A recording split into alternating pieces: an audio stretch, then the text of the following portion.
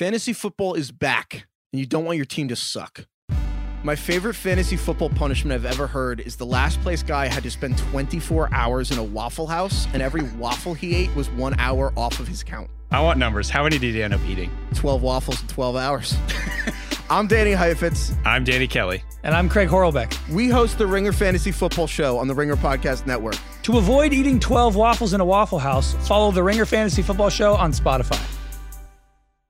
This episode of the Bill Simmons Podcast is presented by State Farm. If you've ever been in an accident and you're okay, but you know what happened, your first reaction is going to be, man, why did that happen? If you ever buy a new house or a new car or a new anything, there's this little rush you get when you're like, I did it. I made it happen.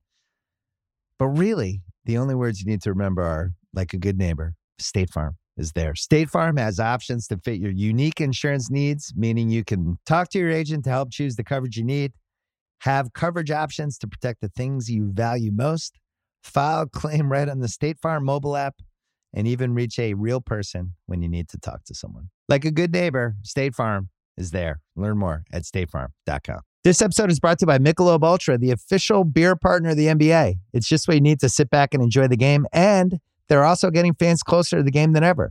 You can win exclusive NBA prizes like courtside seats, signed memorabilia, and more. I love Michelob because of how light it is. It's only 95 calories with 2.6 carbs. You know what the perfect time for Michelob Ultra is? A little doubleheader, little NBA doubleheader. Right? First half of the first game. I don't know, West Coast time. That's usually about 5 o'clock, 5:30. Perfect time for a beer.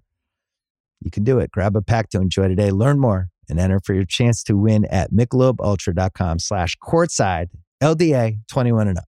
We're also brought to you by The Ringer, as well as the Ringer Podcast Network and FanDuel and FanDuel Sportsbooks. You might remember on Sunday, Sal and I did a podcast and we talked about the 6 teams in the West divisions that we thought could potentially make the playoffs. The Niners, the Cardinals, the Rams, the Broncos, the Chargers, and the Chiefs.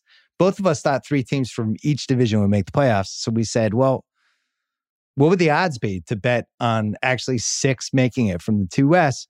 We challenged FanDuel to come up with the prop, and that's what happened. You can bet it on All Day Wednesday. It's a boost from FanDuel plus 1,500. All 16, you have to have 6 teams, 6 out of the 8 from the 2 Western divisions have to make the playoffs. 15-1. Go to FanDuel, FanDuel Sportsbook, obey all the disclaimers, everything else, and get it done. I don't know what else we could do for you. Coming up, Joe House and Big Woz. We're going to talk about this Ben Simmons soap opera, which we're calling Days of Our NBA Lives, which just keeps going and going. I think this is week 3. And all the ramifications, what we would tell Ben Simmons if we were in charge of giving him advice, as well as the most likely destination, and just all the variations from that topic. And then Van Lathan came out and we talked about the death of Michael K. Williams, Omar's relationship to the great TV characters of all time, Kanye's new album, Little Saints, whole bunch of things. So we've got sports, got pop culture for you. It's all next. First, our friends from Pearl Jam.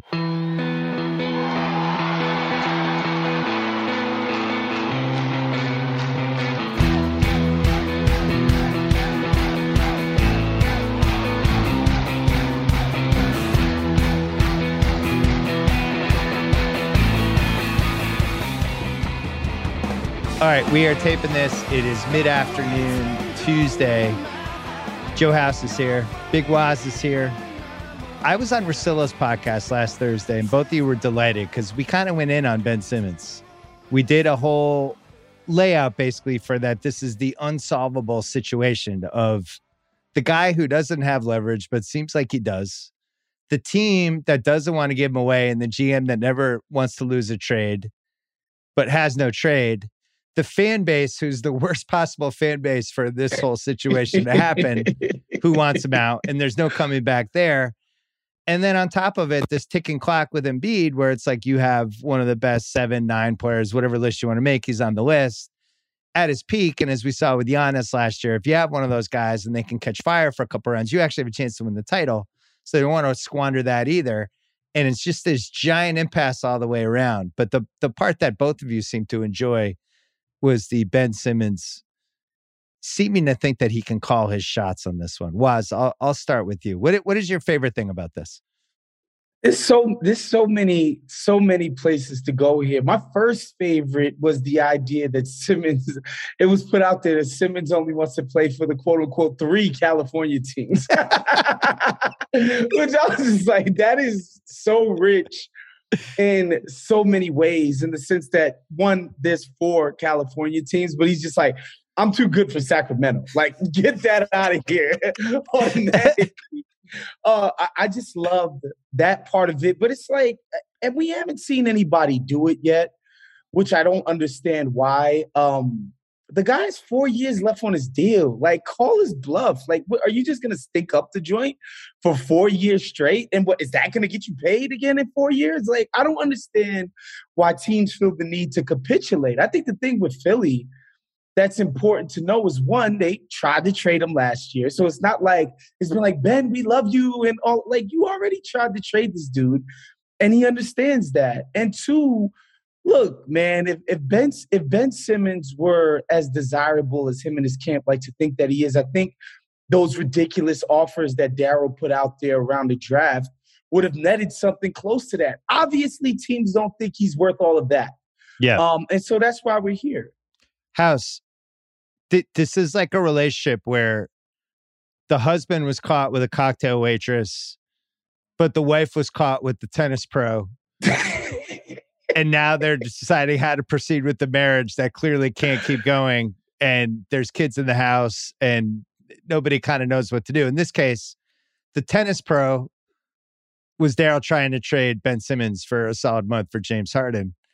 And then what was my other example for cocktail adultery? Waitress? The cocktail waitress in this case was Ben Simmons taking 3 shots in 7 fourth quarters against Atlanta and shooting a playoff record 34% in the playoffs from the free throw line, which has never been topped for anyone over 70 attempts. It's an impasse. What's your take? I do like very much you trying to come up with that kind of analogy, because this really truly is days of our NBA lives. Like, we are in the middle of this fantastic drama amidst all the entire sporting landscape right now.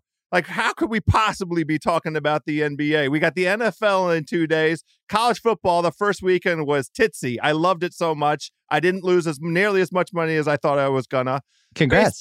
Baseball's fine. The playoffs are around the corner. It's interesting to see some of these teams, but like, there's a lot of stuff going on, and here we are talking about a dude who won't take shots in the fourth quarter of an NBA playoff series. I love it so much. It's so wonderful.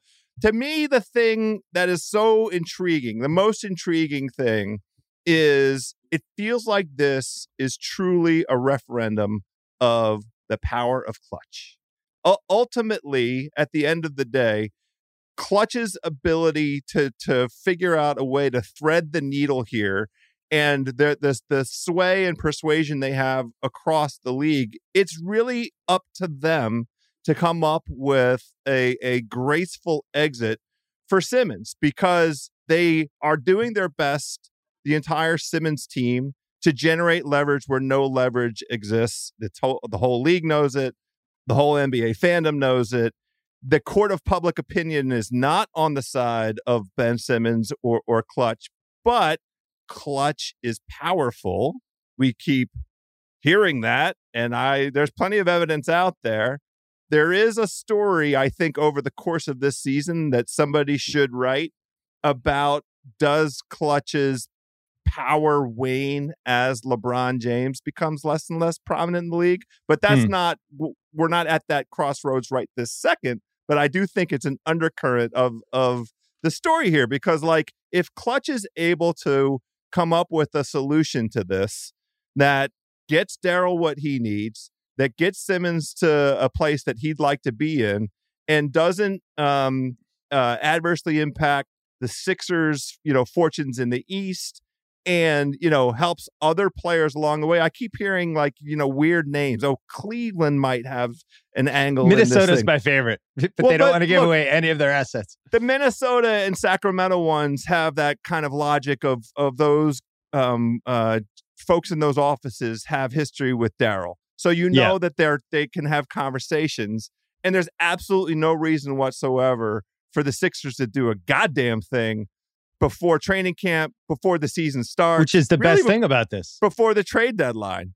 I mean, I think that they're well positioned to just chill for a bit. Here's what Barkley said on the Mike Massinelli show.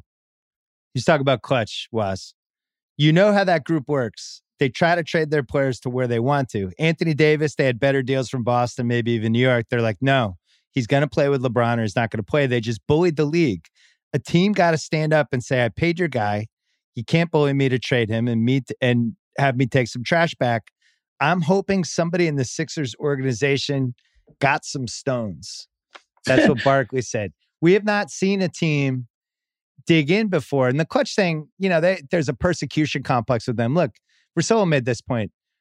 The most powerful agent is always the least popular agent. David Falk in the 90s was basically presented as the Antichrist and blamed for every bad thing that happened in the league in the 90s.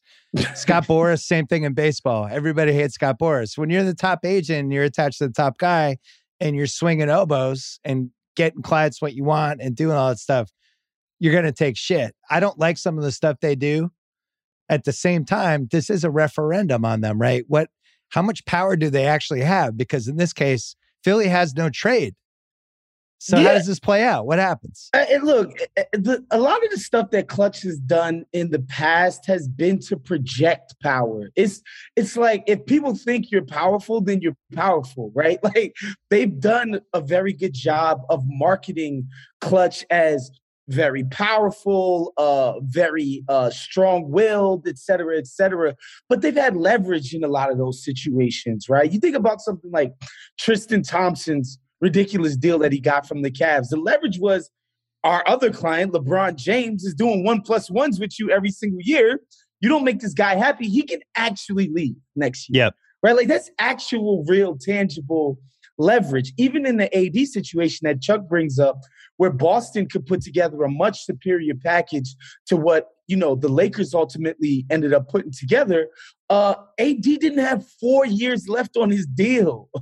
Okay. So it's like, all right, I'll go over there and play for a year and then I'm out. Right. Like there was actual leverage on the side of Clutch and their client. That's not the case here. It's just a guy who's unhappy with the situation. And the only thing that I will say is that the team clearly doesn't think the world of this dude.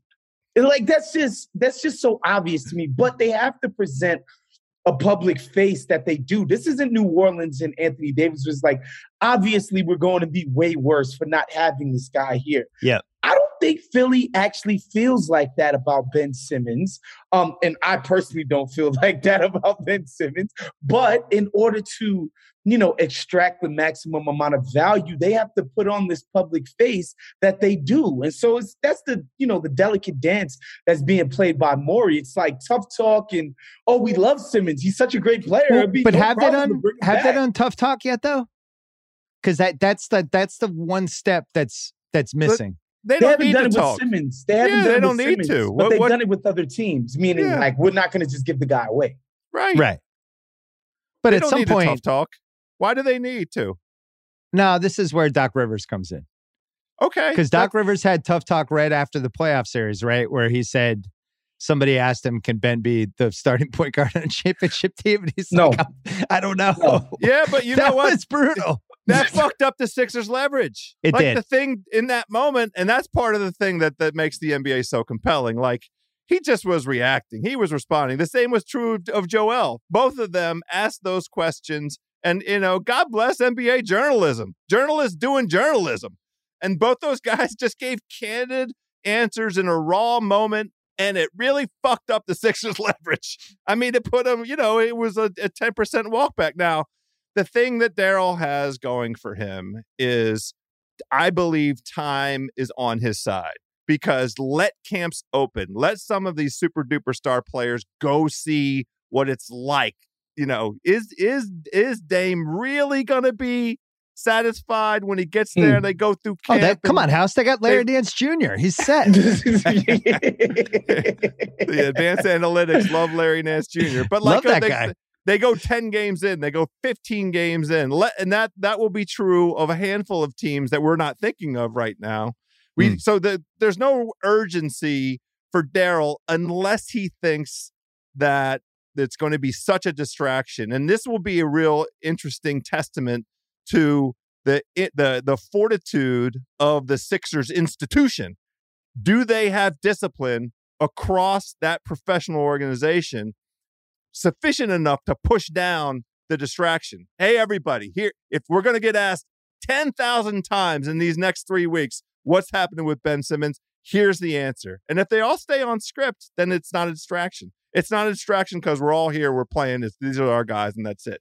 The wild card is shit like Tyrese Maxey. Now, where did that come from? Is that really a thing? It didn't seem like that was a real thing. I ended up deciding not to buy that. Is it a thing? That's ridiculous. That's just a ridiculous notion that some dude that you drafted in the 20s in his second year somehow matters in any way, shape, or he's never done anything for you. Like, what are you talking about?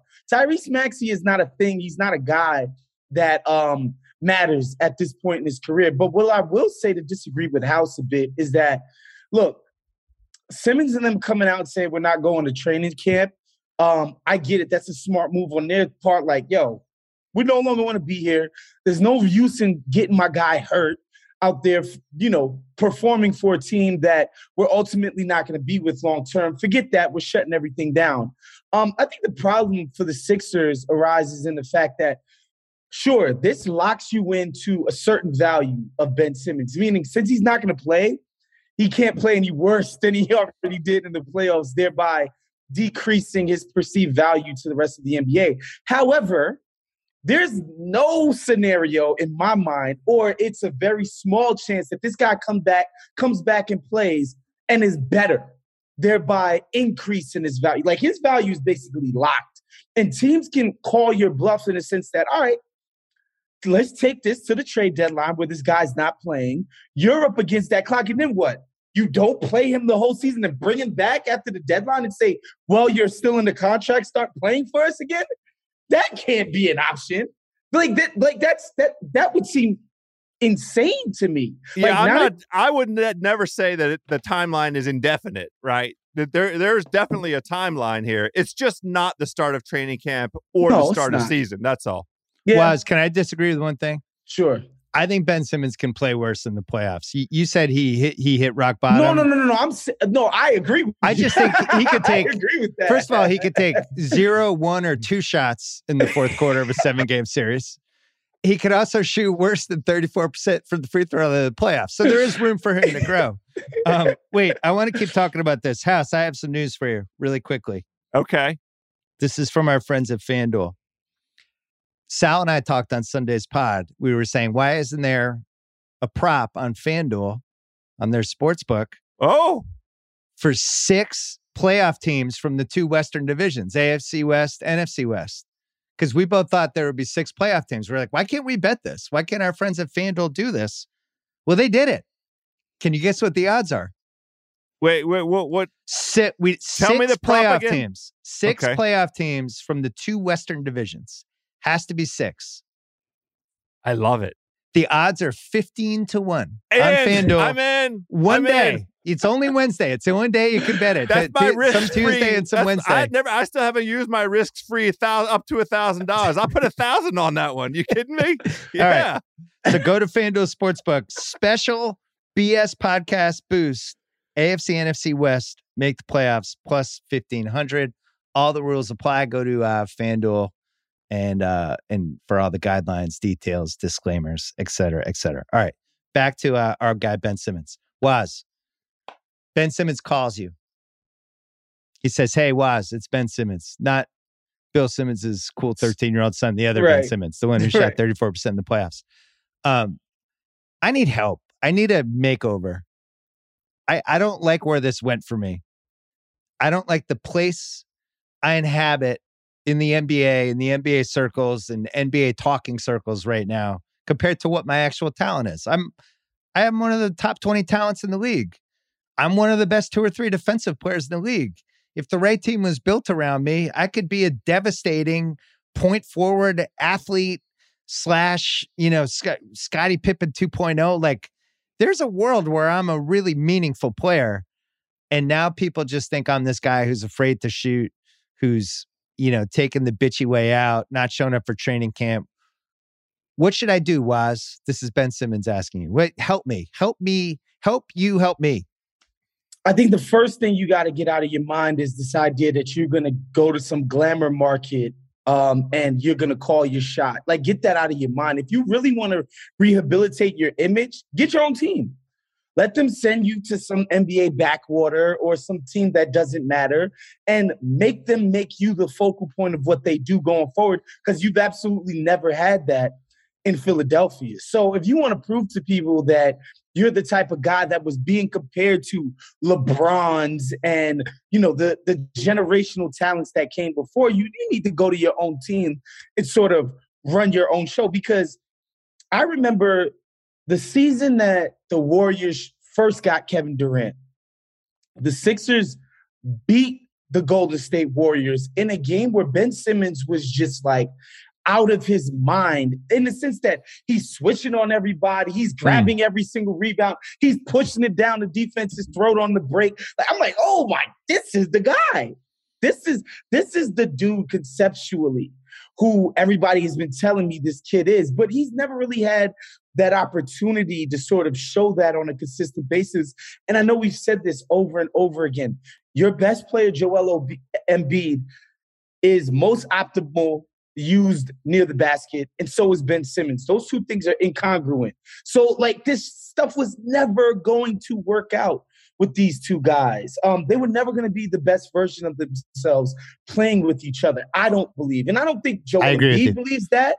I don't think Morey believes that. I don't think anybody who has eyes believes that. So if I was talking to Ben Simmons, I'd be like, get the idea that you're going to the Clippers or Lakers or Warriors. Let them trade you to a team where you're going to get to do whatever the hell you want, whenever you want, so that you can show people that you are this special talent. Because I got news for you. On a team that mattered with a lot of talent on it last year in the playoffs, you did not show yourself to be that. So we're thinking how Sacramento, Oklahoma City, San Antonio. Cleveland. San Antonio is a good one. Now, I brought that up on Russillo's pod last week because they could put together a 3-for-1. They could throw in a bunch of picks. That's a team that you might not mind having their picks since they don't have a top 30 guy. I wonder from a culture standpoint, if Popovich Presti, is that, would they want to deal with the Ben Simmons circus? The team I keep coming back to is Sacramento. And I mentioned on Russillo's pod that I thought Halliburton and Hield was the trade that made the most sense to me as a basketball trade, as a trade that would actually help the Sixers. Sacramento's giving up stuff. Maybe there's a pick thrown in, maybe not. Sacramento allegedly won't give up Halliburton. I think they're posturing. The easiest trade for Simmons, just for his future and his upside, would be if it was Simmons for Fox. Because then Simmons could come in as lead ball handler guy. Halliburton, we already know, can play off point guards. Mitchell could be that kind of third guard, defensive stopper. Really nice. That actually devastating would be defense. Yeah, so that would be a nice one. That's two guys. Then the other one I was thinking, and I don't think Oklahoma City would do this, but if it was SGA for Simmons in some form, maybe Philly has to throw more from that. And you just basically give Simmons a team of young guys. And you're like, you know what? Go get your reps. Go get your reps on a couple 20 and 62 seasons where you're just doing everything for a team. I don't see the path with Minnesota. They don't have anything I would want other than Towns. And Edwards isn't helping Philly for what their timeline is. And then other than that, as we discussed on the Russillo pod, at some point, there's just no trades. Everybody's just go through the teams. Go through Trade Machine. Go through each team. There's not a lot of trades.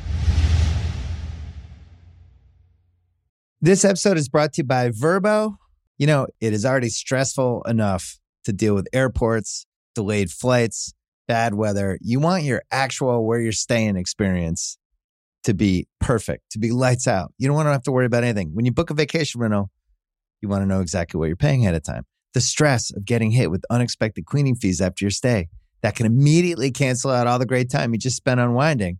Thankfully, when you book with Vrbo, you can see the total price upfront. There are no unpleasant surprises, and the savings do not stop there, my friends. When you book with Vrbo, you earn 2% cash back toward your next vacation through the One Key Rewards program, letting your money do the work for you while you've got your feet up. So while other vacation rentals can feel like a roll of the dice, relax, knowing you booked a Vrbo. Book your next private vacation rental in the Vrbo app. This episode is brought to you by Burger King, which has the greatest commercial song I think I've ever heard. The ultimate hunger hack has arrived, my friends. BK's Royal Crispy Wraps. Choose from 4 bold flavors: classic, spicy, honey mustard, and the new, drumroll please, fiery buffalo. Oh yeah, I'm getting that one. They're only just $2.99 each, because at BK, have it your way. You roll. Try Royal Crispy Wraps at Burger King. $2.99 each. Price and participation vary. U.S. only. So Sacramento is the one that makes sense to me. And House, the reason I bring this up, once upon a time, going back to previous century, there's a player in a team who's extremely talented. Yeah, I know exactly. Who kind of wore out his welcome in a certain city. Circumstances drove him away. There were circumstances. That's the polite way we'll put it. They were not nice circumstances. They were and unfortunate. He needed a change of scenery. Yeah. And this team decided to trade him. And his upside that had never been realized, he had never won a playoff series. He looked great on paper, had a tendency to disappear in the clutch. And they said, we're getting this guy out. Send him to Sacramento for a guy named Mitch Richmond, who was at the tail end of an all-NBA guard run. God. And that's how you lost Chris Webber in Washington. Does this remind you of the Chris Webber? I know the circumstances are completely different, but does the Chris Webber shadow of this hang over the whole discussion for you at all? There is that legacy connection. I mean, the circumstances could not be any different, although the idea of a player who finds himself through his own hand and the hand of fate, basketball fate, has no longer, like, he's reached whatever the peak is with that organization. Sacramento as a place to go to solve that. Remember, C-Web didn't want to go there. Didn't want to re-sign there. Was mad the whole time, and then they offered him an incredible amount of money and ended up signing an extension. But he was, the whole time, we kind of went kicking and screaming. And they did a good job. I mean, they built a team around him. It's not, I know it's a different ownership structure now, but they've been doing.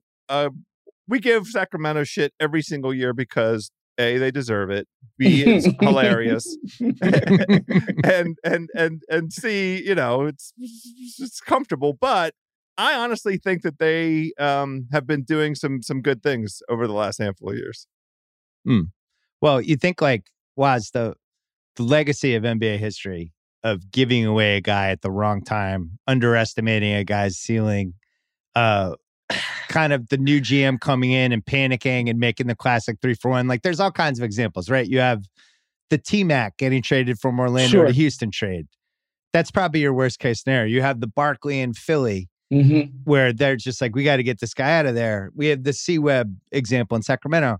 The difference for me with those guys, when we go through the history of the league in different decades, is these were guys that could be the best guy in a championship team. Yes. The upside of them was this could be the A-list guy on a team that might make the finals. And did the three of us think Simmons could ever be the number one guy on a finals team? I don't. You made this point with Priscillo, and this is the most important point. All those guys you just mentioned had accomplished something on their basketball resume before they went to that other situation. What would each of us say is the high watermark? What is the most the biggest basketball success that Ben Simmons has had in his entire playing career? There was that end of that one season where Joel was out and he played well. Look. I know, that's what we're saying. The end of that one season where Joel was out. That's what we're saying. I can't even remember the year. That's what we're saying. Season, I remember he played well. I've been off for the Simmons train, and I've said this a lot. I've been off of it for a while, probably by his third year, where it just didn't feel like he was getting better materially at the things that he wasn't good at, that he needed to be good at in order to be this elite type of guy, right? Getting to the rack consistently, getting fouled, getting to the free throw line, making open 12-footers, I don't know, little things that you assume people who are supposed to be superstar pedigree are supposed to have. And, again, this is what I keep coming back to. One, the idea that this guy would come back at all just seems to be completely off the table for a myriad of reasons, but mainly Joel Embiid comes out on Twitter trying to clean up the situation. And he basically says, not everybody's built like me. Not everybody can come out and take the hits, take the criticism. I get the criticism, I go back, I bust my ass, and I come back even stronger. I'm a beast. Some people don't got that. And Beat was like Ben Simmons.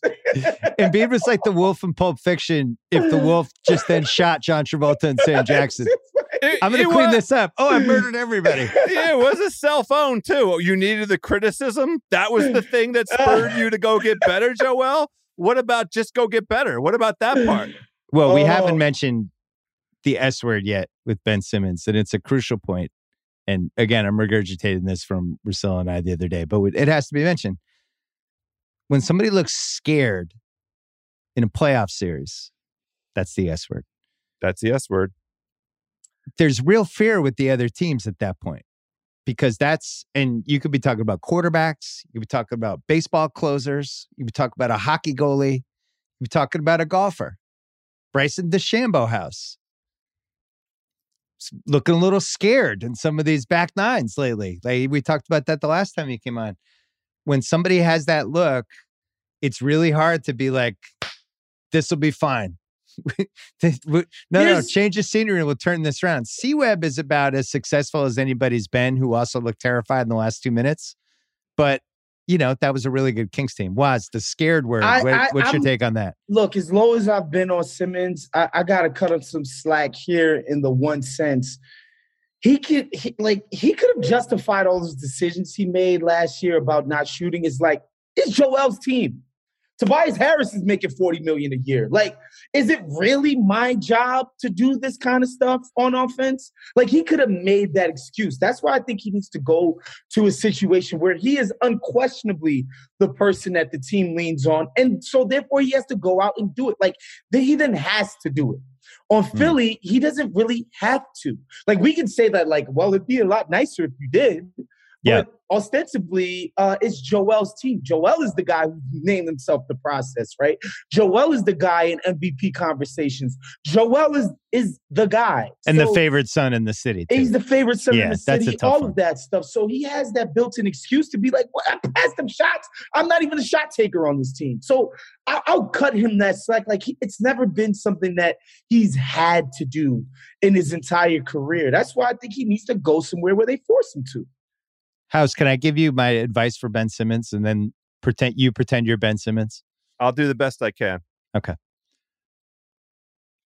I think he has to do some sort of interview in a really safe place, like one of those uninterrupted type where they can edit it, just like an 8-minute interview that goes online. So you should go to the shop. The shop would be great. But he really needs to hit these 2 points. I don't know if the shop's the perfect venue. Except maybe the Draymond's show. But although that's a little more long form. I don't want long form. I just want 2 bites from him. I thought I was going to be in Philly my whole career. They tried to trade me. It really fucked with my head. I'd never been in that situation before. I thought that place was my home. That's the team that drafted me. We came so close in the Kawhi series, and I thought Joel and I were going to win a title together. And then I find out they're on the finish line of a James Harden trade. They're willing to send me packing. I'm out. And then Harden at the last minute goes to Brooklyn. And now everybody's like, no, we still love you, Ben. And it really fucked with my head. And I lost my confidence and I didn't get it back. And sometimes when you're a professional athlete in the playoffs, when things start unraveling and you lose your confidence, I literally unraveled. And it all started with that trade and the way that was handled. So now I'm deflecting it 2 ways. I'm blaming the team in a really smart way that is kind of foolproof. And then I'm also tapping into from a headspace standpoint, I just got knocked out of my headspace. So now it seems like I could be saved but once I'm back in the right headspace. Joe House says Ben Simmons. What do you think of that plan? Hi, Bill Simmons. I really like what you're suggesting to me. I mean, I think Australian Ben Simmons accent. Wow. He doesn't have an Australian accent. I can't do it. He needs one. I think he desperately needs one. I'm really committed to this bit, but the problem I have with it is he had a good season, not just a good season. He was top 2 for defensive player of the year. So if it fucked with his head, he sure had a funny way of showing it. Now, I have a hold on. I have a little asterisk point for this. Okay, let me hear This is it. like minute 5 of my interrupted video. Yeah. I actually played well after the trade because I was so angry. I like that. But that's not me. Now we're talking. That's not me. Yeah. What I That's realized was, and then he could bring LeBron into it. Be like, I watched this thing about LeBron. LeBron talked about 2011 Miami. He became a person that he wasn't. He just played with anger. He was the wrestling villain. And then it all fell apart for him in the 2011 finals because he was trying to be somebody he wasn't. And that was me last year. I was trying to be somebody I wasn't. And I want to get back to the player that I am. And I want to get my confidence back and rebuild it. But this team really hurt me when they tried to trade me. Everybody wants the player that he was last season. They had the best record in the East. And he was a defensive player of the year candidate. That's the dude I want. I want him. Here's the only problem with what Bill is suggesting. Oh, wait, here comes Woz as third man in. The problem with what you're suggesting, Bill, is that Ben Simmons is so hyper image conscious. It feels weird that he would ever come out and admit that somehow something he was a part of went wrong. Right. We've seen it this season, with this offseason, with the sizzle reels. Like, bro, if you had even a scintilla of self-awareness, you would not be putting out jump shot sizzle reels for the 4th offseason in a row after shooting 34% from the free throw line in the playoffs. Like, this is what you've done every single season, and the results that were born was this horrible playoffs that you had. Like, the idea that he's just business as usual after that freaking performance shows you, like, Ben Simmons doesn't think there's anything wrong with Ben Simmons.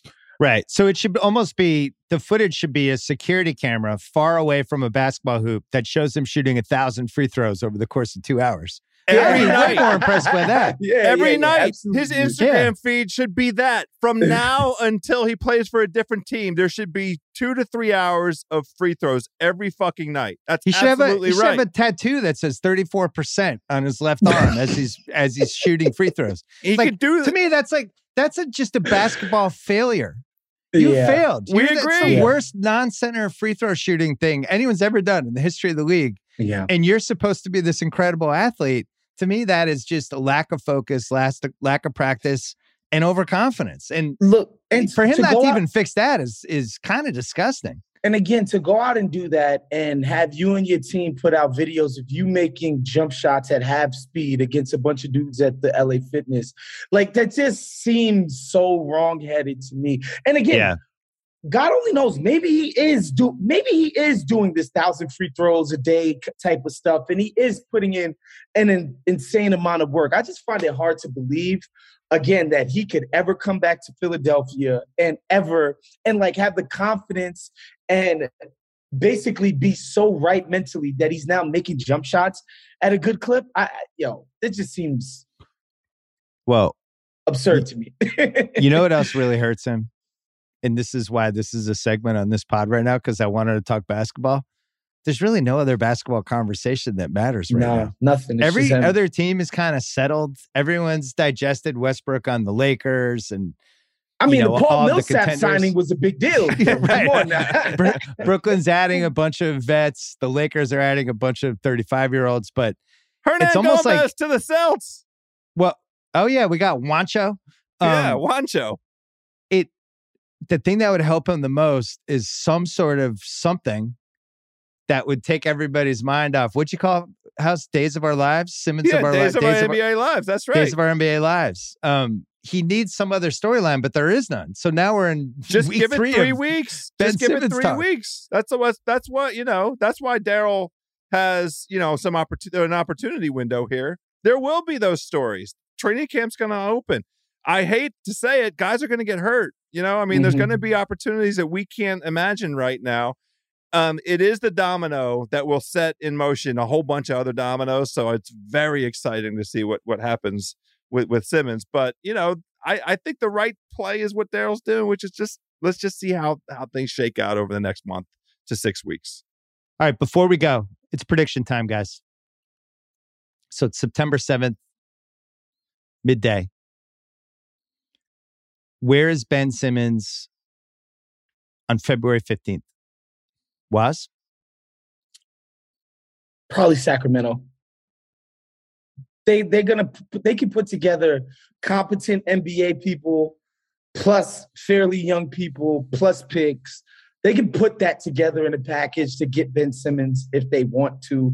And I think ultimately Philly's going to realize that the Brad Beal thing isn't happening, and neither is the Dame Lillard, which is all they're waiting for. They're just waiting for Dame to want them, right? Because I think if Dame really, really wanted to be in Philadelphia, this thing would have happened already. I think they're just waiting on Dame Lillard to not like what's happening in Portland before the trade deadline and hope that happens. It's a staring contest between them and the Dame, but I don't think because I just don't think it's in Dame to like sort of do a blow up situation. He's been so diligent about crafting his public image that I don't think it's in his plan for how he's crafted his image to blow up the entire thing in Portland, like on some diva stuff. Like I think he just got married too. Exactly. When you're planning a wedding, you're not focused on trade requests. You're dealing with people at the last second wanting 2 extra seats. Yeah, right. Who's sitting where? You're exactly. Plus, he was getting the rider right for Snoop Dogg and Common. Right. You know what I'm saying? So, but I think the Dame thing is what they've been waiting for, and I don't think it's going to happen. So ultimately, they're going to have to do an alternative because Simmons can't come back. I don't care what Amari says. He can't come back to this damn team. I'm with you on Sacramento. That's also my pick. I wonder if they can somehow get Fox for Simmons. And even if that involves them throwing in more stuff. House, does that make it more likely that they still have... I feel like they would have a better chance at Dame in a couple months. And maybe De'Aaron Fox at that point becomes this generation's Terrell Brandon, where he's always the point guard and these other point guard trades just getting moved around. It's like, wait, I'm on another team. What just happened? The fulcrum asset. That's right. Do you agree with Sacramento as the I do. favorite? I if I had to come up with a dark horse, it would be San Antonio, because I just think that like they believe that they can rehabilitate anybody. They have the the gravitas, the organizational heft. They'll teach his ass how to shoot free throws. Yeah, the community will warm to him. If he does just a little bit, bends over just a little bit to genuflect to the community, they will love him. So that would be my dark horse to say. By the way, that's the most fun destination, because San Antonio now is just, I could care less about ever watching them. But if Simmons was on there, I would actually be kind of interested. And it's not like Philly would lose any luster. I'm with you. I think if you're San Antonio, you have no path at having a top 40 guy right now. You're just patching together a bunch of assets that people kind of like, but ultimately, how are we getting? So either you have to throw away this next season and really try to get a top 3 draft pick, whatever, or you take a flyer on Simmons. Was you down with that? San Antonio, Popovich, and Ben Simmons? Yeah, conceptually, I think I like it as an idea that Simmons would go to San Antonio and they would be the smartest about crafting a plan for him. And, Pop doesn't really care about threes anyway. So, if anybody's going to figure out how to make this guy work, it's going to be Popovich, because, he freaking traded Kawhi Leonard to get DeMar DeRozan in there, right? And because he wanted DeMar DeRozan. So these are the types of people that Pop likes. So I think San Antonio would be a great landing spot for him, because they'd be the smartest about making it work for him. Little Keldon Johnson, DeJounte Murray, some picks, Lonnie some other Walker bodies. IV. I don't know if Lonnie's in that trade. I think Philly's like, no, we're good with Lonnie. Okay. All right, we'll see how it goes. This is the only NBA story happening right now. Wosny House. Yeah. A pleasure. As always, good to see you guys. Thank you. Of course, anytime. Thanks, fellas.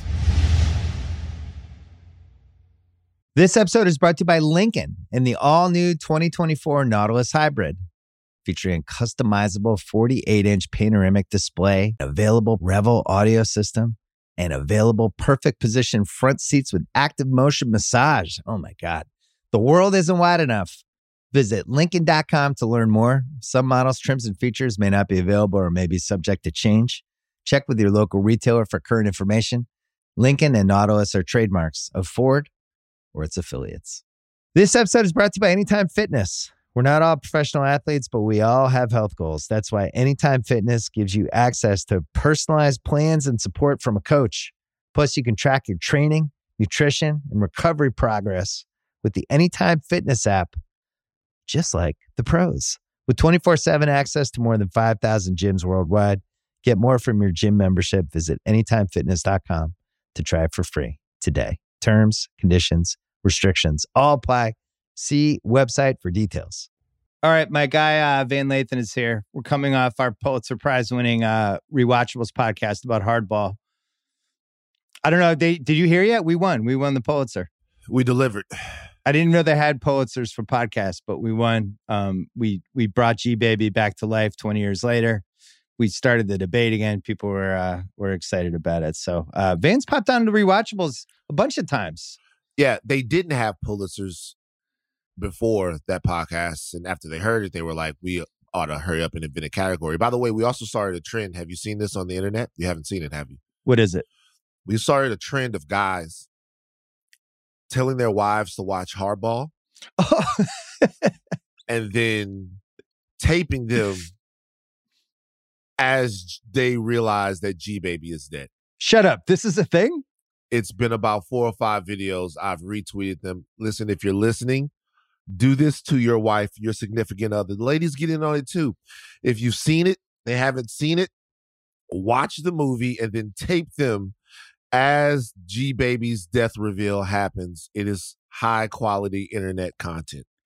So I said on the Rewatchables, my wife, who is a 10 out of 10 for breaking down during moments like that during a movie or a TV show, I had seen it in the theater and I wanted her to basically pay-per-view it. I wanted her to break down when G-Baby died. And as I'm renting it, she's like, nobody dies in this movie, right? And I'm like, no. She's like, none of the little kids die. You swear to God? And I'm like, no, we're fine. We're fine. I didn't swear to God, but I was like, no, it's fine. It's fine. And I had my fingers crossed. Mm-hmm. And then, and she got so mad, she actually assaulted me. As G-Baby was dying, she was in tears and punching me. You want to hear something that one of my friends was so devious that he came up with? What is it? Okay. So he came up with a way to swear to God and not blaspheme. There was a guard that played back in the day. I can't remember the squad he played for. Was it Providence? Was it played on the East Coast? Remember God Shamgod? Yeah.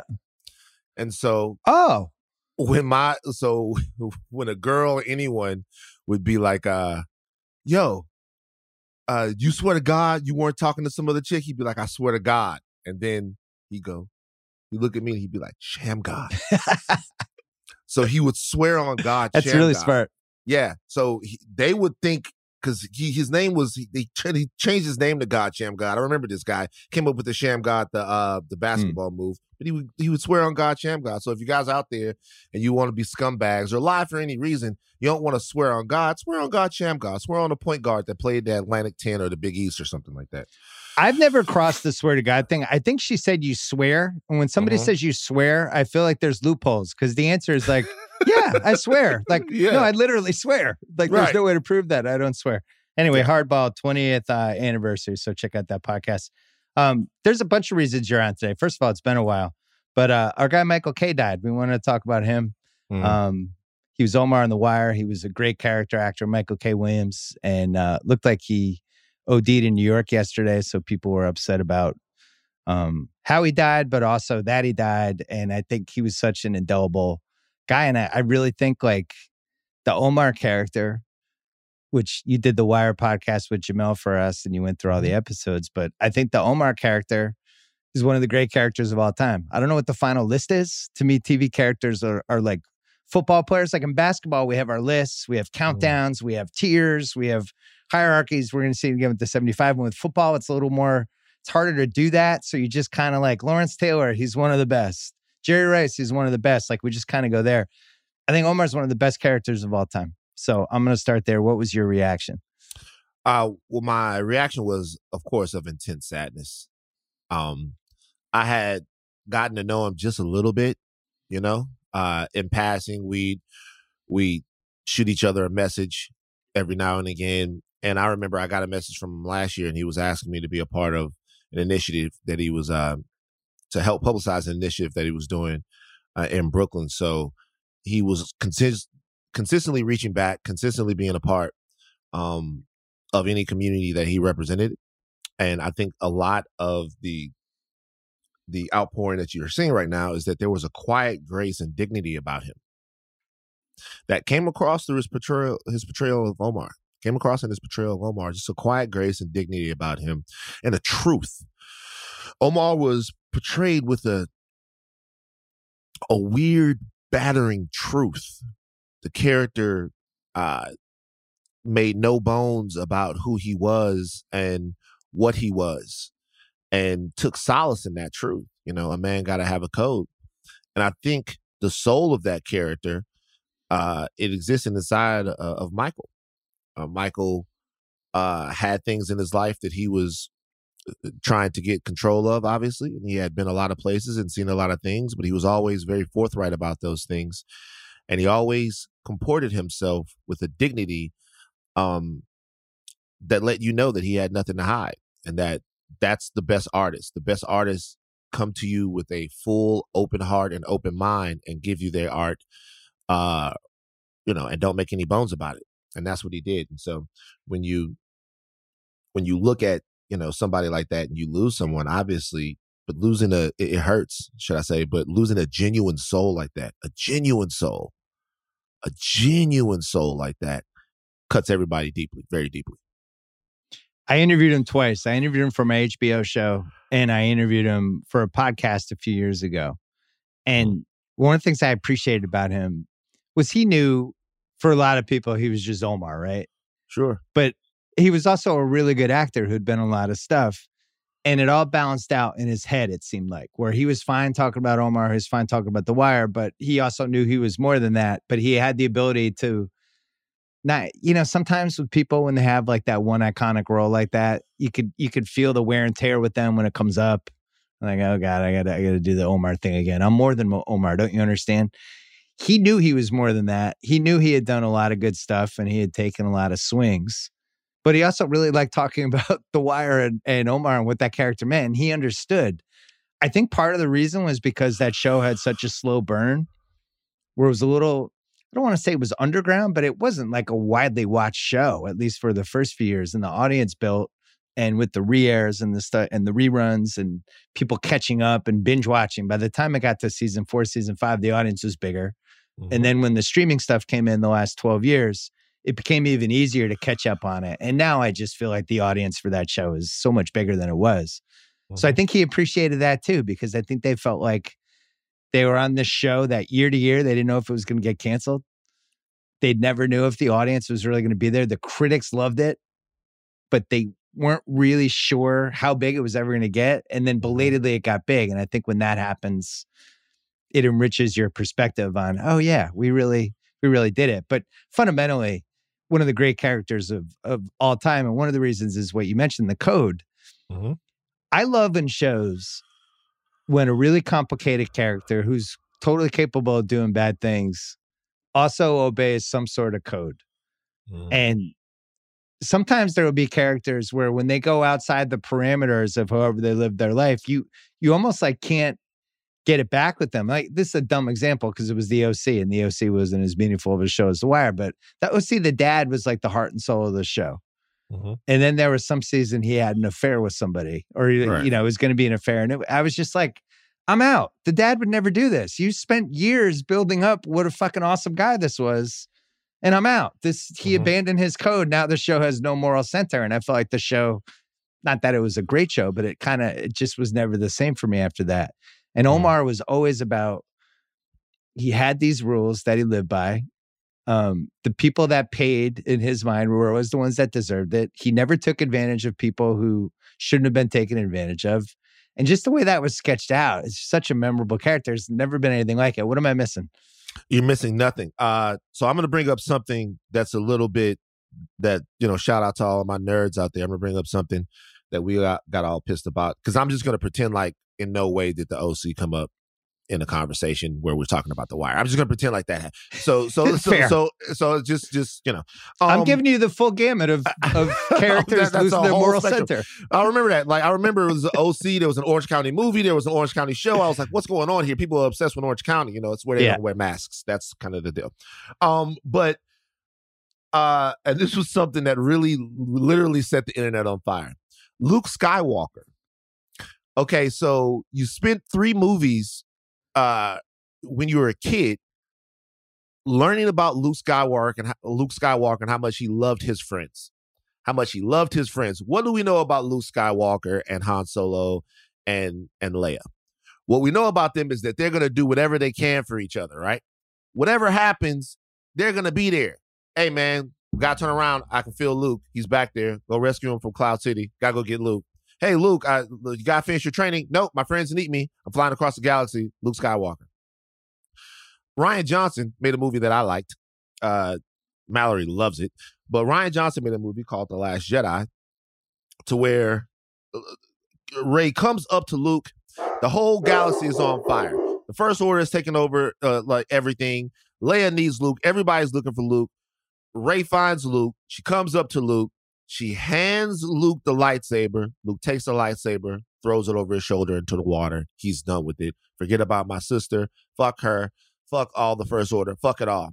And we're sitting in the theater as a bunch of grown 30-something nerds seething. We're looking at this like there is no way that Skywalker would ever do this. And what do? We take to the internet and actually go way too far. Yep. The fandom moves Disney. That's how much we believed in the character and the code that Skywalker had. With Omar is maybe the only character that I can remember in a show, and people are going to think of more, that never broke his code. Omar's code got him killed. Yep. Because the reality is that Omar had retired, moved away from the life, was down there. He was being Tropical Omar. By the way, Tropical Omar was my favorite spinoff that nobody ever made. I could have watched 3 seasons of Tropical Omar. Tropical Omar, wherever he went, he already had the kids with him. And what happened? They killed Butchie. Omar got to come back. Yes. And one thing I want to make sure I say about Omar Little's character and about The Wire itself. The reason why The Wire was a slow burn is because the show was too truthful. You didn't have a big concept or a big gimmick. You didn't have, like, even with The Sopranos, one of my other favorite shows, hey, mobster who goes to a psychiatrist and has family issues. We're putting 2 worlds together. The Sopranos is a genius title because you don't know if it's about his family or you don't know if it's about his family, right? There's no gimmick.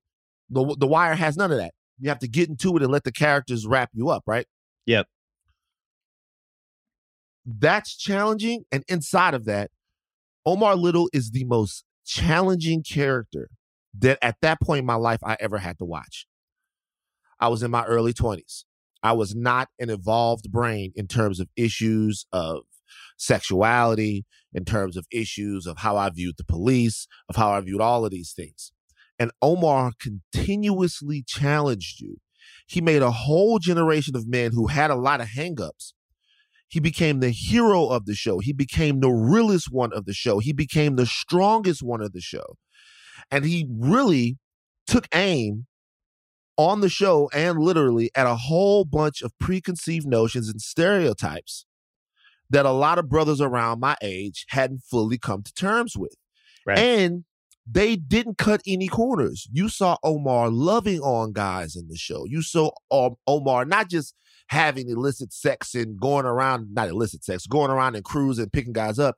You saw him in real, loving, actual relationships with men. And it changed your perception of what you thought orientation and preference was. It just did. There's no way I can say enough about what an important character Omar Little was. And the fact that when everybody else in The Wire, everyone else sort of, went against their own morals and they contradicted themselves, Omar never did. Omar Well, never did. Avon's the only other one that I feel like stayed pretty close to who he was in season 1 by season 5. He did. The only thing I would say about Avon is that in Avon's position, you can't really have a code. Because Avon your code is green. Your code is green. Avon is a straight up capitalist. You know, Omar robbed drug dealers to get his money too, but in a way, what he had to do was decide who was and who was not going to get hurt. Yeah. With Avon, that's Omar's code. Basically, who is and who's not going to get hurt. With Avon, you just never know who's going to have to get hurt. Like it doesn't really whoever's matter. in his way. It's whoever's in his way. You just never know who's going to have to get hurt. But this show, the show in and of itself was grounded by Michael K. Williams and his dignity and the dignity of that character. Omar's the hero of the show. Well, we talked on Hardball, we talked about G-Baby and whether that was the most shocking death of the history of movies, which is bizarre to say of this, you know, random Keanu Reeves movie from 2001 that certainly wasn't going to win an Oscar or anything. But if you just talk about, oh my God, did they actually do that? G-Baby has to be discussed. Omar getting killed, the way he got killed, the way that scene was set up and who did it is among as shocked as I've ever been watching a television show. I didn't see it coming. It just seemed like after he jumped out of the building, I just felt like if anyone was going to make it to the end of the show, it was going to be him. And then the way it went, and then all the callbacks when you rewatch the show, and it's like, oh, they had all the breadcrumbs leading to the liquor store. And I just missed it the first time I watched it. But the second time I watched, like, oh, this is how it's going to go down. And you just didn't see it the first time. But shocking. Couldn't believe they killed the best character in the show, but that's what made The Wire The Wire. Yeah. Kids down there torturing a cat. He's a psychopath. And had been hard his whole way like that. Oh, he walks past, he sees Omar. I remember that scene leaked that week and it was going around. And you know, I could never stop myself. I watched it and I couldn't believe that they were actually going to do that. I didn't think that they were going to do it. Then they did it. And even in death, Omar Little, the titan of the show, the guy that we had really kind of that we rode for, that we watched, they were able to contextualize his life after he died by the fact that the coroner mixed up the toe tags. Very subtle punch in the gut. For as big as Omar was to us, for as much as he meant to that show and that entire universe, his life didn't really amount to anything. He was another victim of the game. And even in his death, they slapped you with truth on The Wire. And a show like The Wire that deals in truth is always going to take a little longer to catch in because you're looking at things that you don't really want to be looking at. It was such a well-written character, and it's such a, you know, an iconic show. It's still on my Mount Rushmore. Yeah. You still need the actor. Yeah, of course. And I just never seen anything like him on a TV before. And, you know, he was so identifiable with the long scar. There was something about his face and his eyes and just the way he carried himself. Like when he was in any scene, your eyes gravitated to him, which is one of the hardest things. It was always weird to see him in other things. Like I remember he was in Boardwalk Empire. He's been in a bunch of movies, and your eyes always gravitated to him. And it's weird because at some point you're just going to be a character actor, but you can't also be a character actor that's overpowering everybody else in these scenes. And I always thought it was weird that he never got discovered by one of these actors that does these big ensemble things like that. He didn't have like a crucial part in Wolf of Wall Street, something like that. Right. You know, he was around, he was in some good things, but that nobody kind of tapped into that. It was the kind of thing Tarantino would have seen when, you know, Tarantino sometimes can just be like, this guy had a moment. I'm bringing it back. I'm running it back with this guy. This guy, when he's in there, this guy's a star. But he never found that in a movie. So the TV show ended up being his legacy. But by the way, one thing about the code, it's so funny how this can shift. Like you mentioned Luke Skywalker as the dad from the OC. My wife, when Carrie Bradshaw with Mr. Big, when Mr. Big got married and then Carrie Bradshaw started the affair with him when she was dating the guy, Aiden. And then Mr. Big's wife fell down the stairs and all that. My wife was like, I'm out. I just don't like her anymore. If one of my friends did this, I wouldn't want to be friends with them anymore. And it was like even though Carrie Bradshaw was a mess, that was kind of the point of the show. it did feel like some code had been slightly betrayed. And my wife loves that show, and she was never totally the same with it. So it is, these storytellers, especially now in the age of the internet, they have so much power, and they also have so little room for error. Like Succession's coming up next month. Right. Yeah. They could completely fuck up that right now, because I'm doing a rewatch right now. Mm-hmm. Those characters are just perfect the way they're sketched out and the way they're acted. Each character, there's no like weak link character.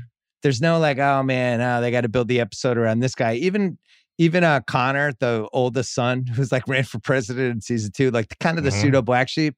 Mm-hmm. That might be a guy that doesn't work normally on a TV show, or it's like the actor's wrong, or they just can't totally figure it out. But even when he's carrying the thing, he's awesome. Mm-hmm. But they could fuck it up, and all of a sudden season 3, it's just one wrong turn and you're never the same. Yeah. And I think that's what, with The Wire, one of the reasons I love that show so much, and one of the reasons it's such a great rewatch, is the only fuck up they had was the season 5, the newspaper thing. But I still defend season 5. We could argue about that forever. Yeah. See, I still think it's totally watchable. People are too down on season 5. The season 5 thing is like, it's kind of, it's a weird thing. The season 5 of The Wire, is it as good as the rest of The Wire? No. But go back and watch season 5. It's fucking great. It's the great. season finale is probably one of the 3 or 4 best season finales ever in the history of television. It's great, and it has a completely, incredibly engrossing story with Bubbles coming to terms with his addiction in his past and what happened to, one of his friends, the little man that he had, Sherrod. Yep.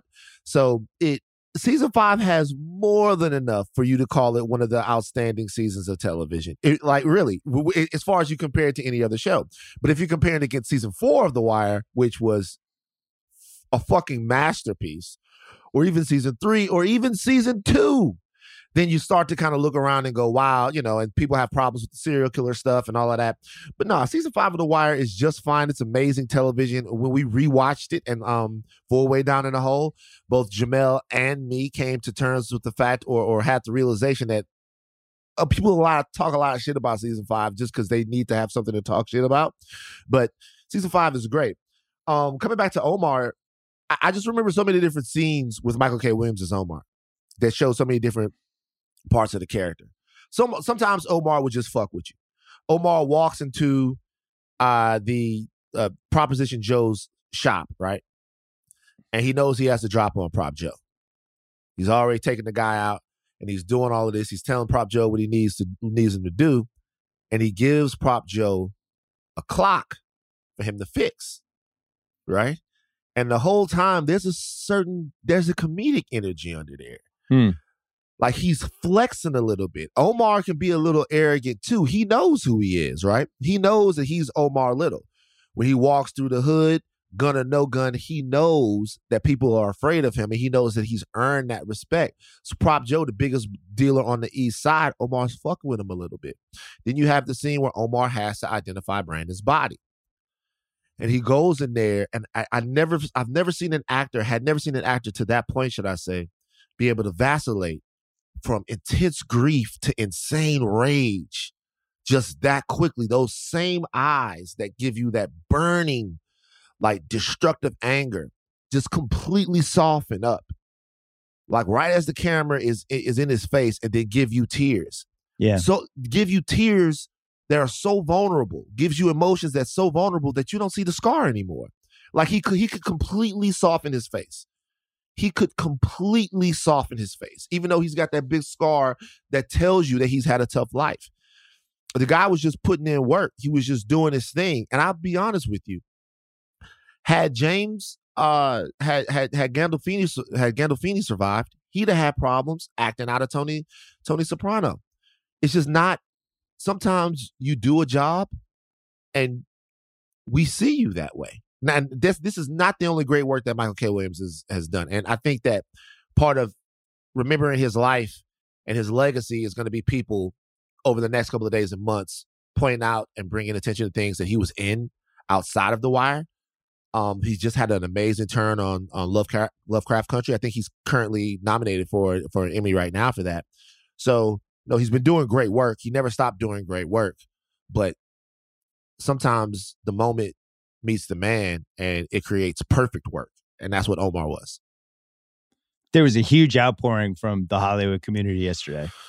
Yeah. It really felt like an A-list actor had died. And it made me think like there are these people that aren't A-list actors, but they kind of feel A-list anyway because either they had the one great part or they just had some sort of moment that becomes eternal. And I feel like Omar was like that. And, you know, with The Sopranos, same thing. You're seeing some of it with Gandolfini as the movie's coming and his son's in it. And I think one of the themes as they promote that movie is going to be just how impactful Gandolfini was. Like to the people around him, it was almost like an athlete.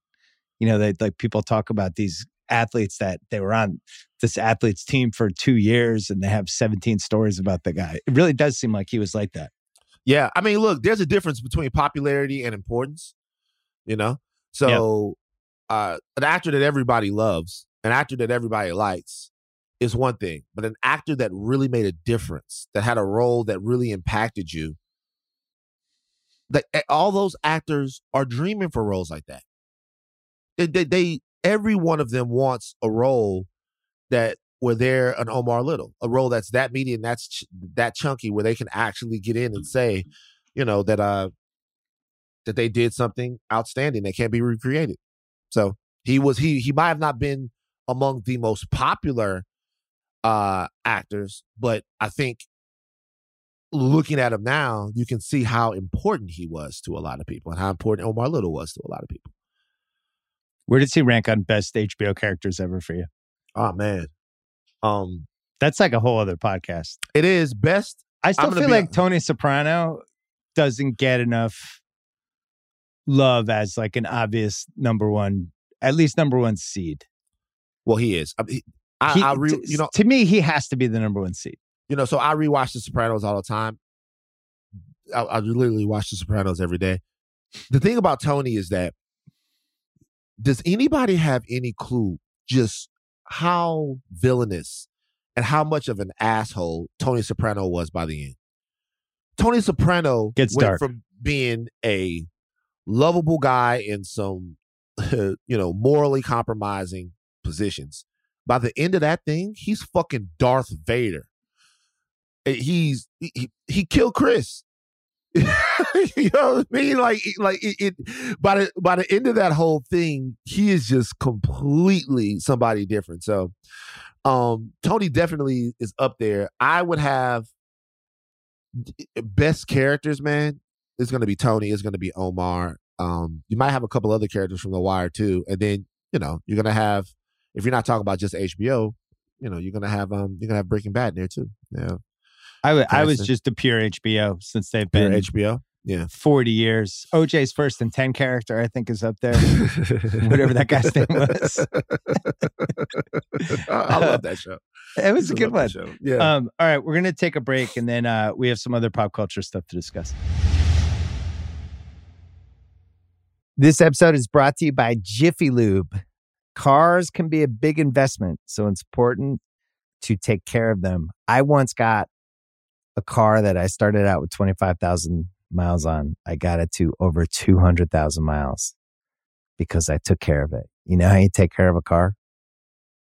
You take care of the maintenance, the oil, the brakes, all that stuff. And if you don't, you can have a car just completely fall apart.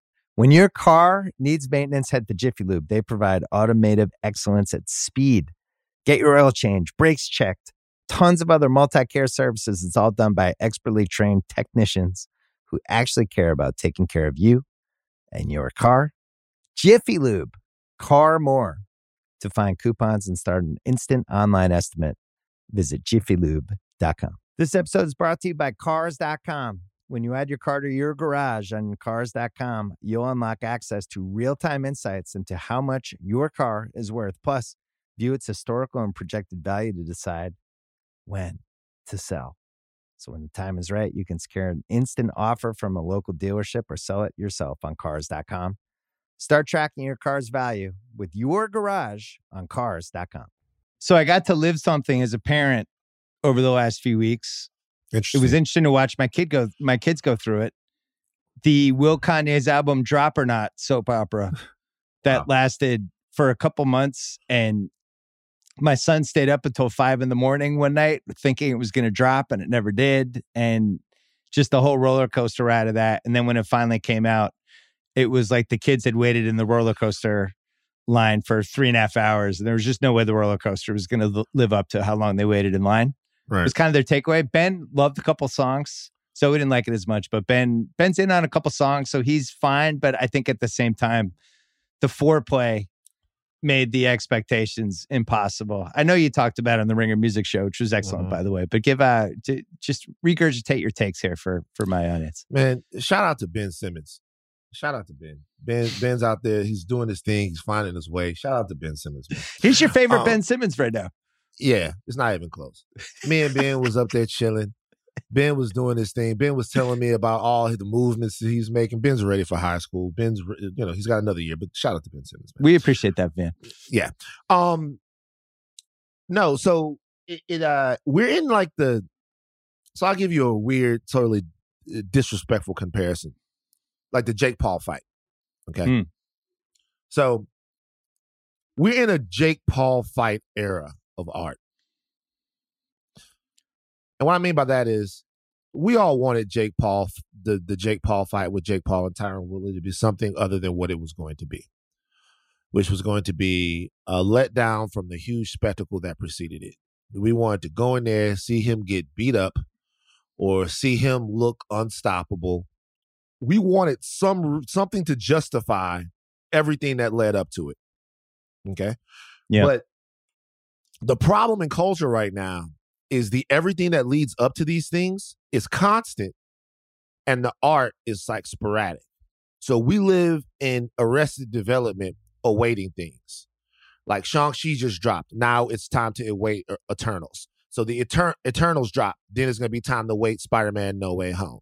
All right, so we're always waiting for something, and we're always getting told how awesome it was, how awesome it's going to be. So when we sit down for it, there's just a letdown that's going to happen. Drake and Kanye both know that. Kanye knew it.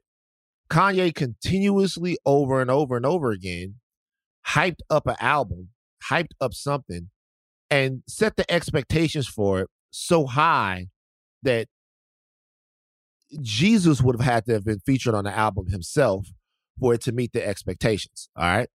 And not only was Jesus not on the album, he couldn't make it. He was referenced a few times. A couple of times. But it was just okay. And normally, if you say, hey, I'm giving art to you, and the art is just okay, then that's fine. But I think because the spectacle is never nourishing. Art is nourishing. Spectacle isn't. Okay? Nobody's going to talk about being inspired by the time that Eva Knievel jumped over the Grand Canyon. It was something that was cool to look at, but that's not going to inspire you in any way. It's a spectacle, and it's something that's worth watching because, there's danger and there's all those things, but spectacle doesn't nourish you. The only thing that really nourishes you is the art. That's what inspires you. And it didn't deliver. There were 3 songs on there that I felt like were actually really beautiful songs. But other than that, the guy who used to be able to do inspiration and nourishment in his sleep, Kanye's throwaway songs on Late Registration. When you talk about joints like Celebration and stuff like that, throwaway songs made you feel something. And now, doesn't seem like he has it anymore.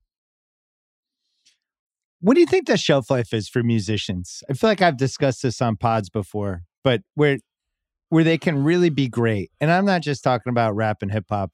I think just in general, because I always felt like it was about 8 years. And I think it's the same for directors too, unless they're transcendent. Scorsese, obviously, it doesn't count. But for the most part, you look at directors and they have these 8-year runs where the films are kind of clustered into maybe it's 8, maybe it's 10, it's somewhere in there. And then for whatever reason, the landscape tilts for them. They don't see things quite the same way. With musicians, I don't care who it is.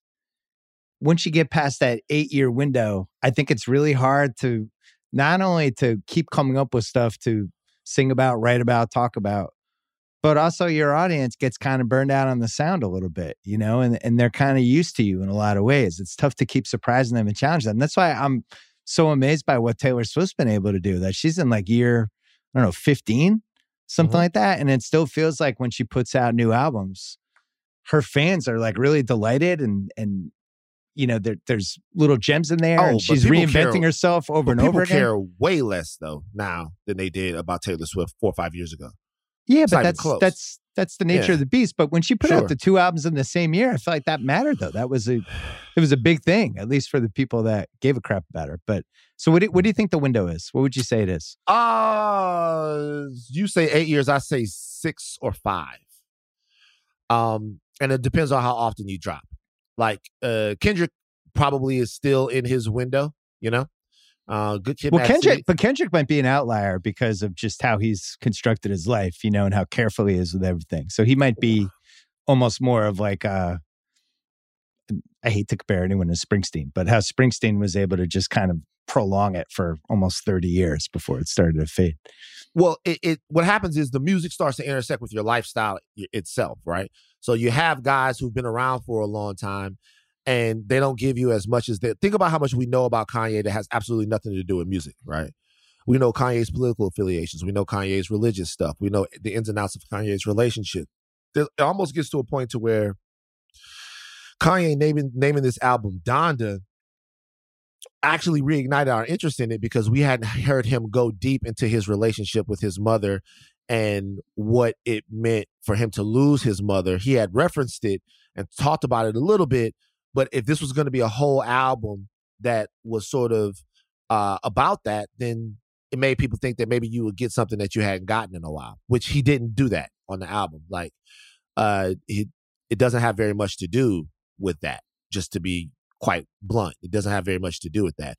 So yeah, it also depends on like what it is that you know about the artists themselves, how much you feel like they have left to say. Like Jay-Z is an artist right now that still feels like he has a lot to say. He has a lot to get off his chest. He's doing a lot of new things, and he doesn't talk to us about them very much. Think what you want about Jay-Z and some of his, you know, leans towards being a super capitalist, and a lot of people have. Yeah, right. A lot of people have problems with that, but he's still talking his shit, right? Kendrick still feels like we don't know what Kendrick thinks about a lot of these things. We don't know how Kendrick feels about the pandemic. We don't know how Kendrick feels about Joe Biden or all of the rest of the rappers. We don't know how he feels about that. We don't know how he feels. So when he drops, we're going to be super interested in it. So that has to do. That's a big part of this too. A big part of this is how much of these people are you getting? And the equation for putting out music has changed because like a guy like Drake, he wants to stay on top. So he feels like he can't stop being in your face. But what'll happen is after a while, you get on an album and you just have less to say, you know? Well, the other piece with Kanye, you know, especially the first like 7 years, there's an authenticity and an honesty to him in the way he weaved things about his life into his songs. Right. That was really unique to him. And I think once you go into that whole Kardashian whirlpool, how do you take that piece? How do you take that authenticity about your own life when you're in this whirlpool where with the whole point of the Kardashians is nobody knows what's authentic ever at any point? We don't know what to believe. How real is their reality show? How real is this? How real is that? That's kind of like trying to solve a mystery every week if you're a big fan of them. Yeah. And I don't know how you write music about that. Right. You would think that Kanye marrying Kim Kardashian would make Kim Kardashian a West, but what it really did was make Kanye a Kardashian. And you know, that's nothing new. That's everyone's talked about that. The standing not great for a musician. Not great for a musician. The standing rule with the Kardashians is believe nothing but be entertained by everything. And so you cannot say that watching Kanye over the last 4 or 5 years, 6 years, whatever it was, however long it's been, hasn't been entertaining. It's been entertaining and compelling even when it's been really frustrating. And there's been some great musical moments in there. He made Life of Pablo while he was with Kim, and that was a fantastic record. That was a fantastic album. So it's still there. Kanye still touches you on this album. Don't get me wrong. Come to Life, Hurricane, No Child Left Behind.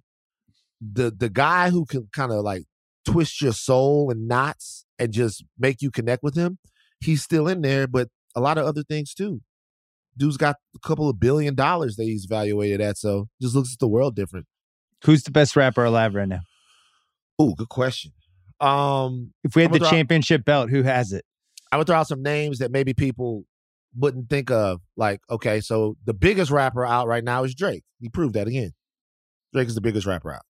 Nobody's close to Drake as far as who's the biggest rapper. Some people say. But the best rapper, I'd say some names people haven't heard. I'd say Conway the Machine. I'd say Freddie Gibbs, you know. Freddie Gibbs, Indiana's own. Freddie Gibbs is a monster. And he's putting out inspired, real rap music that has to do with what's going on. Obviously, Lil Baby. Can I tell you something about Freddie Gibbs? Royce the 5'9". What? Like who? What about Freddie Gibbs? You know, Freddie? I wouldn't think that you'd be fucking with Freddie. You know Freddie? Freddie Gibbs may or may not have come to a Grantland party. Okay, what happened? What happened? Freddie Gibbs right now, Ben Simmons' his favorite rapper. See what I'm talking about? Gibbs do his thing. Like number one right now. Gibbs do his thing. Gibbs still got a lot to say. And he's just one of those guys that, like, you know, just continues to get better. Vince Staples. That's a separate championship belt. There's who has a championship belt, and then there's who is the best rapper right now championship belt. Right. It's like the Intercontinental belt almost. Right. No, a best rapper is, you know, who's just making the best rap music. Right now. Who's just at the peak of their powers right now. But then who is like the biggest? Is Drake. It's Drake. It's been Drake for a while. It's going to be Drake until Drake makes the decision that it will no longer be Drake. Lil Baby has a chance to come up there and get Drake. There's some other artists that have a chance to come up there and get Drake, you know, that really move a lot of units. But Drake is just important to so many people that rapper typically doesn't become that important to. And he's also a rapper and a pop star, so it's different in that way. Do you feel like there's an infrastructure now with all this stuff that almost mirrors high school, where the athletes have become a piece of, you know, like Drake's the guy for a bunch of these dudes, right? Like LeBron, etc. And anytime there's an album coming out, they also have like all their buddies who are all these other famous people that are all like pushing whatever. And it's like this armada of celebrity that it just becomes a machine. Mm-hmm. I don't know how anybody would top Drake and the connections that he has at this point around him to help push the stuff he's doing. Does that make sense? It does. So when you watch, and I think I might have said this on the podcast before. So when you go, I want people to do something.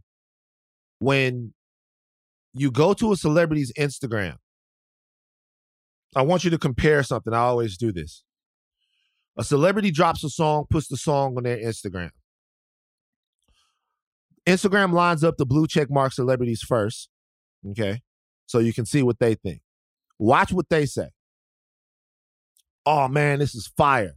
Fire, fire. You still spitting. You still got it. Oh, girl, this is crazy. This music you got, you dropping the shit. This is the best shit we ever heard before in your life. Oh, my God, we fuck with it so heavy. Blah, blah, blah, blah, blah. Wade through that. Okay? Then get to what the actual people who have nothing invested. Past the blue check marks. Go past the blue check marks. The unblue.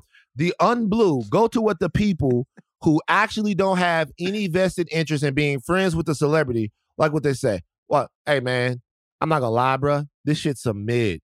I'm going to be real. You waited all of this time to put this shit out. It's whack. You sound just like this. Listen to what they're talking about.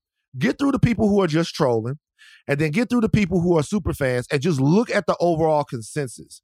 There's just a difference. And celebrity is such a currency now that nobody, once you're in the club, nobody wants to fall out of the club, right? Nobody wants to be out of it. So once you're in it and you got the blue check mark and they people dap you up when they see you and they're all of that, no one wants to be outside of Delilah, can't get in the club no more. So you're not going to get on this shit for them. And also, just to be real with you, those people are artists. So being that they're artists, they understand how sensitive people are about their art. That's why if you really want to know the temperature of something real, there's only a couple of people you can actually trust to give you what the actual temperature is or help you contextualize it. And then you just go to the average people that are doing it. If LeBron, like if Drake dropped, and Drake's album wasn't whack, it wasn't fantastic, but it wasn't whack at all. At all, it wasn't whack. But if it was whack, you think LeBron James is going to say that? No. Like Drake could have literally done like a Schoolhouse Rocks album and like put it out, and LeBron gonna be there like, I'm only a bill, like driving down with his Maybach and shit like that. So it doesn't even matter. You know what the lane is right now for somebody who's great at this, a great up and coming musician who doesn't want to be friends with any of these guys and calls it like it is, and then does songs, drops lyrics like making fun of like that Ben Simmons was afraid to shoot in the fourth quarter and stuff like that. It's just dropping bombs left and right. I feel like that would work. Vince Staples is probably our best chance. Nah, Vince Keith's a gangster, but at the same time, most of the people like that, they're too focused on their own art to care about anybody else's. So they're not gonna come out and just diss another rapper for no reason because it's a whole bunch of I'm not saying rappers. it. I'm saying cross cultures and cross. Like instead of mentioning LeBron in a song as in some sort of positive thing, take a shot at the 2011 finals. just like little grenades. but like they like LeBron. No, I know. I'm just saying it's a lane for somebody. Somebody can go wrestling heel and just be like that guy. Oh, we had a guy that went and said "fuck you" to everybody. It didn't really end up working out for him. There was a guy who tried it. Remember the guy? I'm not going to say his name, but he tried it. All right, we won't even say his name. That's how badly it didn't work out. Turn the state's evidence is what happened to the dude. Before you go, can you give us the Saints? The over/under is 9 wins. Mm-hmm. Some people are like, that team's going to suck. It's over. Other people are like myself. Wait, Drew Brees couldn't throw a pass more than 8 yards last year. Now they actually have a quarterback who could throw the ball. And it's Sean Payton. The division's not like unbelievable except for Tampa. NFC probably has the 3 NFC West teams, Tampa, the Packers. That's it. Why not the Saints? Why are we writing them off? They came within a play of making the Super Bowl last year. If their tight end doesn't get stripped, why are we writing this team off? We're writing them off because people are writing them off. I'm not writing them off. People are writing them off because it seems counterintuitive that you can lose one of the greatest quarterbacks of all time and not take a gigantic step back. And also, there were some salary cap casualties off the defense. We lost some pass rushing. We lost a couple of different guys. And then the defense this year is going to be very solid, but we did lose a little production on the defensive side of the ball.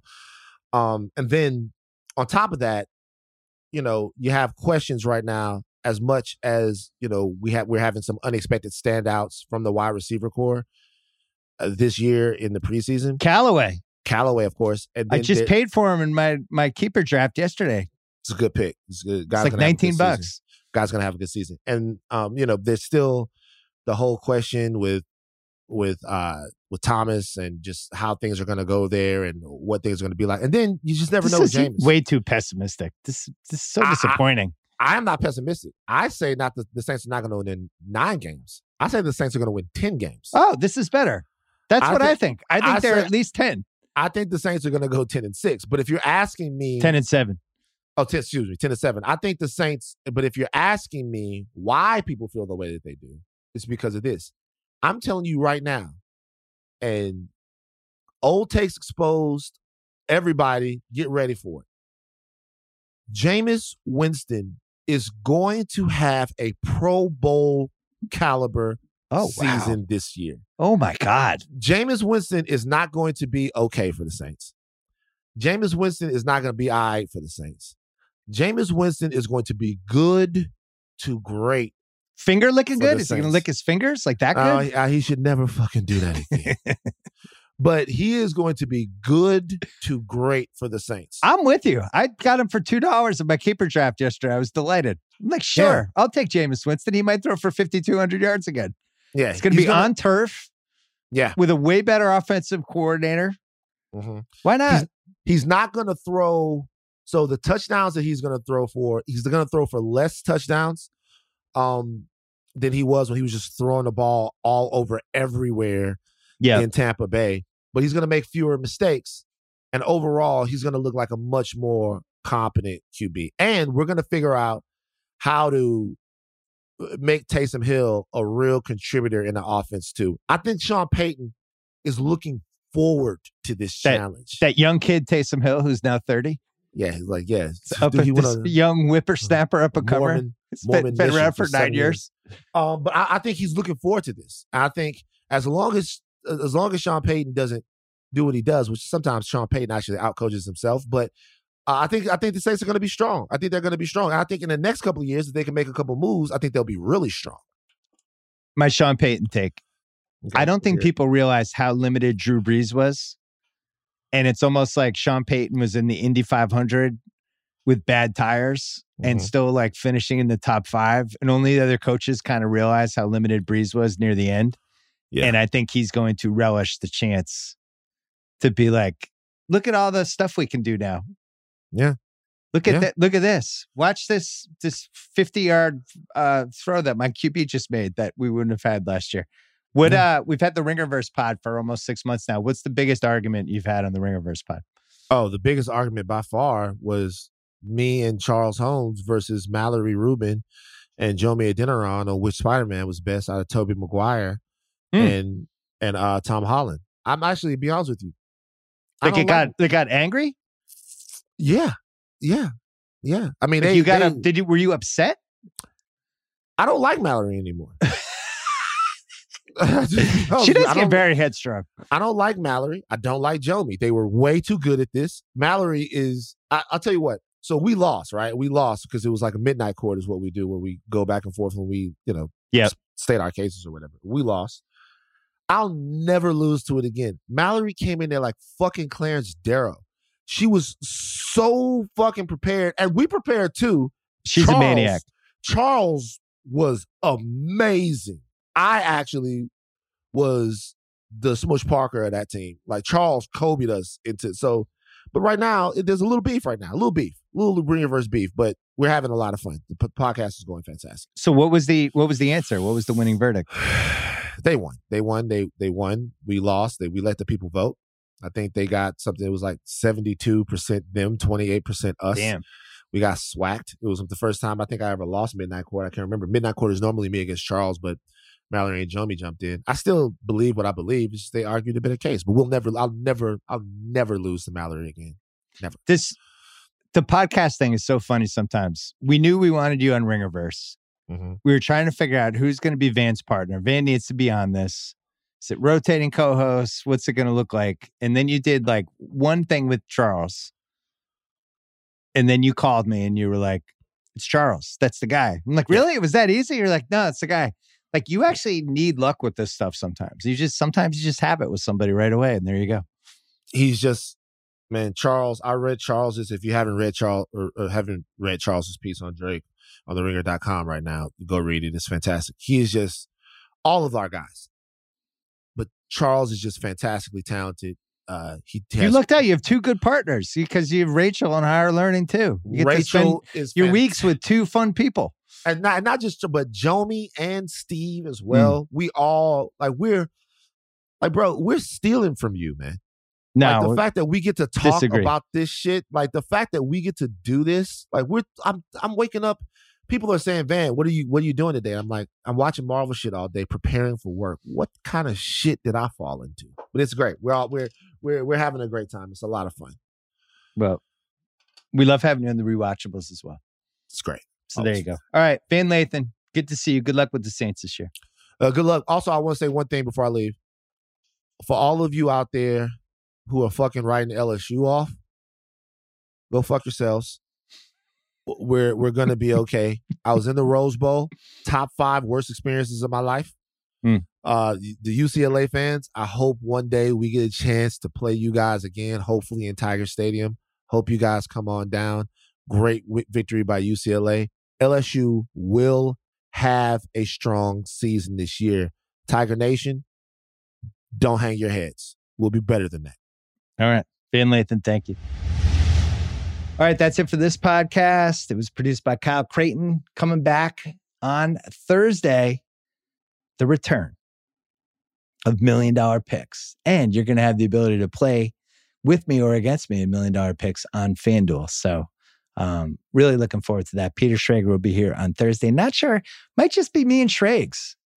We might just roll with the big guns, and we're going to break down the week 1 slate, talk about our favorite bets. He's going to give us last minute scoops, last minute sleeper buzz, whole bunch of things. So I will see you on Thursday. Very excited.